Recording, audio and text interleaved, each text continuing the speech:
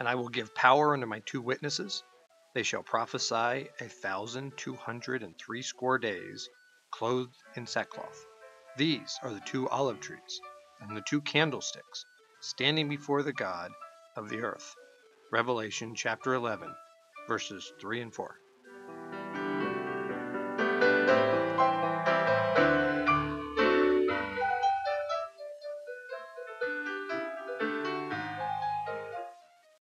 Hello again. Welcome to Redeemed. This is a teaching ministry of the Cedar Hill Baptist Church of Dillsburg, Pennsylvania. I'm Pastor Wes Gunther. Today we want to look at the 2 witnesses that are talked about in Revelation chapter number 11.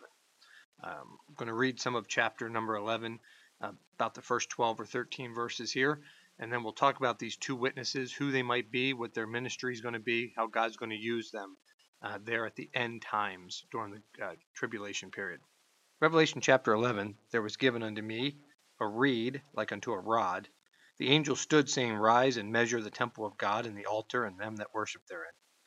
But the court, which is without the temple, leave out, and measure it not. For it is given unto the Gentiles, and the holy city shall they tread under foot 42 months. And I will give power unto my 2 witnesses. They shall prophesy 1,260 days, clothed in sackcloth.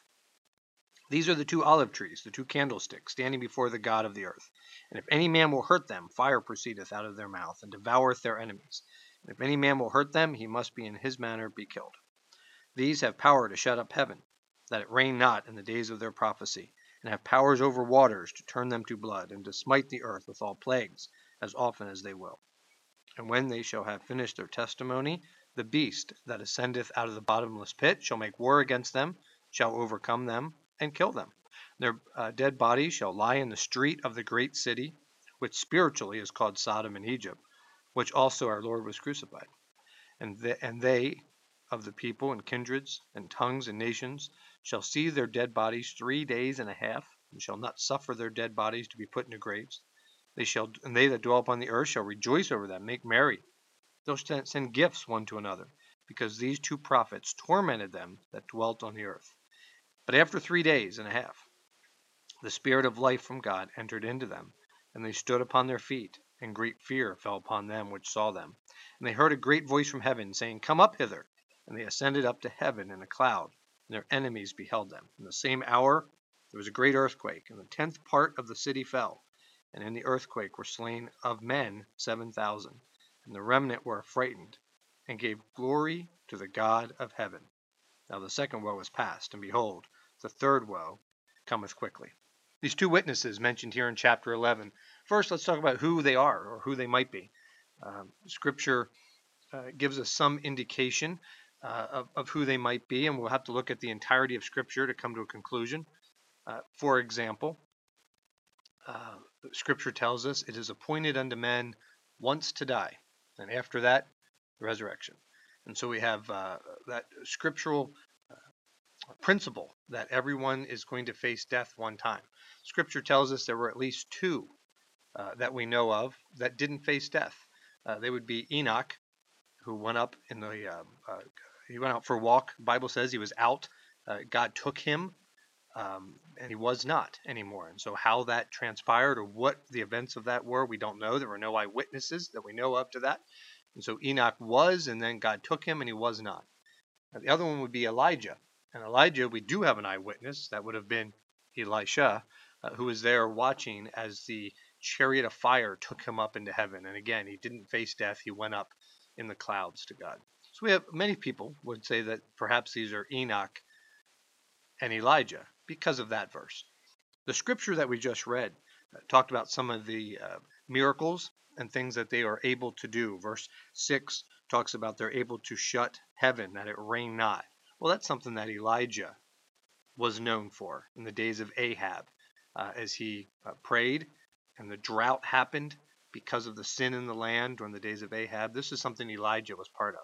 The rest of that verse talks about power over waters to turn them to blood and to smite the earth with all plagues. Well, that's something Moses was involved with before Pharaoh in Egypt, as he was trying to get the Israelite people free from the slavery of Egypt and to head to the promised land. as God had commanded. And so those are some of the things Moses did. And so we have Elijah now and Moses who wrought some of these things by their hand. These would be things that the Israelites are very familiar with. The Israelite community would immediately understand that Elijah is the one who stopped the rain. Moses is the one who turned the water to blood and brought the great plagues. And so these are historical figures that are well known in their land. So for them to come back, these would be things that they would immediately recognize are the hand of God through these two prophets. So is it Enoch? Is it Moses? Is it Elijah? I think if we look at all the theologians and different commentaries, Elijah is the one constant. Everyone agrees Elijah is one of these. So whether it's Enoch or Moses as the other one, I would look at the Transfiguration. Transfiguration is a time when two came back, of course, on the mountaintop there to minister with Christ, to encourage Christ. The disciples, the three, Peter, James, and John, were visible to that. They saw that. They were eyewitnesses to that. And it was Moses and Elijah that came back at the Transfiguration. So I have a tendency to believe it's probably Moses and Elijah that are these two witnesses. Either way, these are two witnesses that God brings back. We have some indication who they might be, no direct clarification of exactly who they are. But these two witnesses are brought back by God. And we see a number of things, just real quick, about their ministry. One, they minister for the first 3.5 years of the tribulation period. The more peaceful part of it, the first part of it. Remember, the great tribulation commences the second 3.5 as God's wrath is outpoured. Excuse me. And so we have them ministering for the first 3.5, and we see that because they minister for 3.5, then they're taken up, and then the 144,000 witnesses go forth and see great evangelism in the second half of the tribulation period. So 3.5 years, we see that as the days are mentioned in verse number 3 of chapter 11, that they will prophesy 1,200 days. And so 3.5 years on the Jewish calendar. They're the only witnesses on the earth at the time. So again, verse number 4 says, these are the two olive trees, the two candlesticks standing before the Lord, before the God of the earth.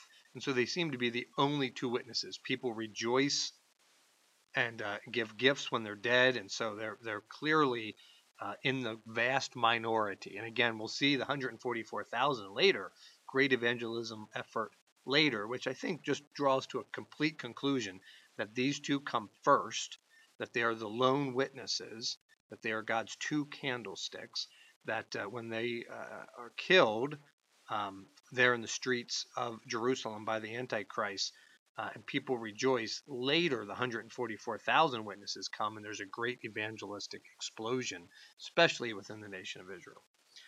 Bible tells us as they minister for 3.5 years, they cannot be harmed. In fact, it says they breathe fire. If any man will hurt them, verse 5, fire proceedeth out of their mouth, and it devoureth their enemies. They can't be harmed. They're protected for 3.5 years of ministry. They will send plagues very similar to the Old Testament plagues. We looked at that already in verse number 6. Then, halfway through this tribulation period, or 3.5 years into it, they will be murdered by the Antichrist. Verse number 7 says, when they shall have finished their testimony. So when their God-given work is done, that 3.5 year period is up, then the beast that ascendeth out of the bottomless pit will make war against them, will overcome them, and kill them. And so they'll be murdered by the Antichrist. This will be a global event. People will be watching. We'll be tuned into this. Their bodies, it says, will lie in the streets of Jerusalem for 3.5 days, and no one will bury them. They won't do anything. In fact, the world starts to rejoice. There's great celebration. They're giving gifts as if it's Christmas time. Why the excitement? Well, it's hard to imagine. I think the state of the anti-Christian sentiment on the earth during the Great Tribulation, mainly due to the fact that the church is gone, the Holy Spirit that has indwelled the believers of the church has been removed, and the state of the unchristian mentality is just overcoming. And so they're so glad these two witnesses are gone. They're so glad that the world celebrates. But then it says after 3.5 days, the Spirit of life from God entereth them, and they stood on their feet, and great fear fell upon them. And so they are raised from the dead. God himself raises them from the dead there globally, publicly. We understand with technology today, with CNN, Fox News, and all the different full-time cable networks, with all the things we have on the internet, the world is able to watch, able to see, and they see them stand up. Life comes back into them. And then a voice from heaven calls down, and they ascend up into heaven. God takes them up into heaven. And so that's the ministry of these two witnesses. Very interesting part of the prophecy as we see them come. No one really listens. We don't see any response. We see, I think, just the beginning of an opportunity for the Israelite nation to see that this is divine intervention. This is something God has brought. These are people from their past that have returned to tell them of what is coming ahead. They don't immediately respond, but immediately after they are killed, we know the Antichrist goes into the temple. He defames the temple, puts his own image in there, stops the sacrifice. And boy, at that point, the nation of Israel begins to turn in mass. The 144,000 witnesses are sent out, and there's a great evangelistic explosion, especially among the nation of Israel during the second half of the tribulation period. But these two witnesses come first. They're the ones to come and proclaim what is ahead, what is to come.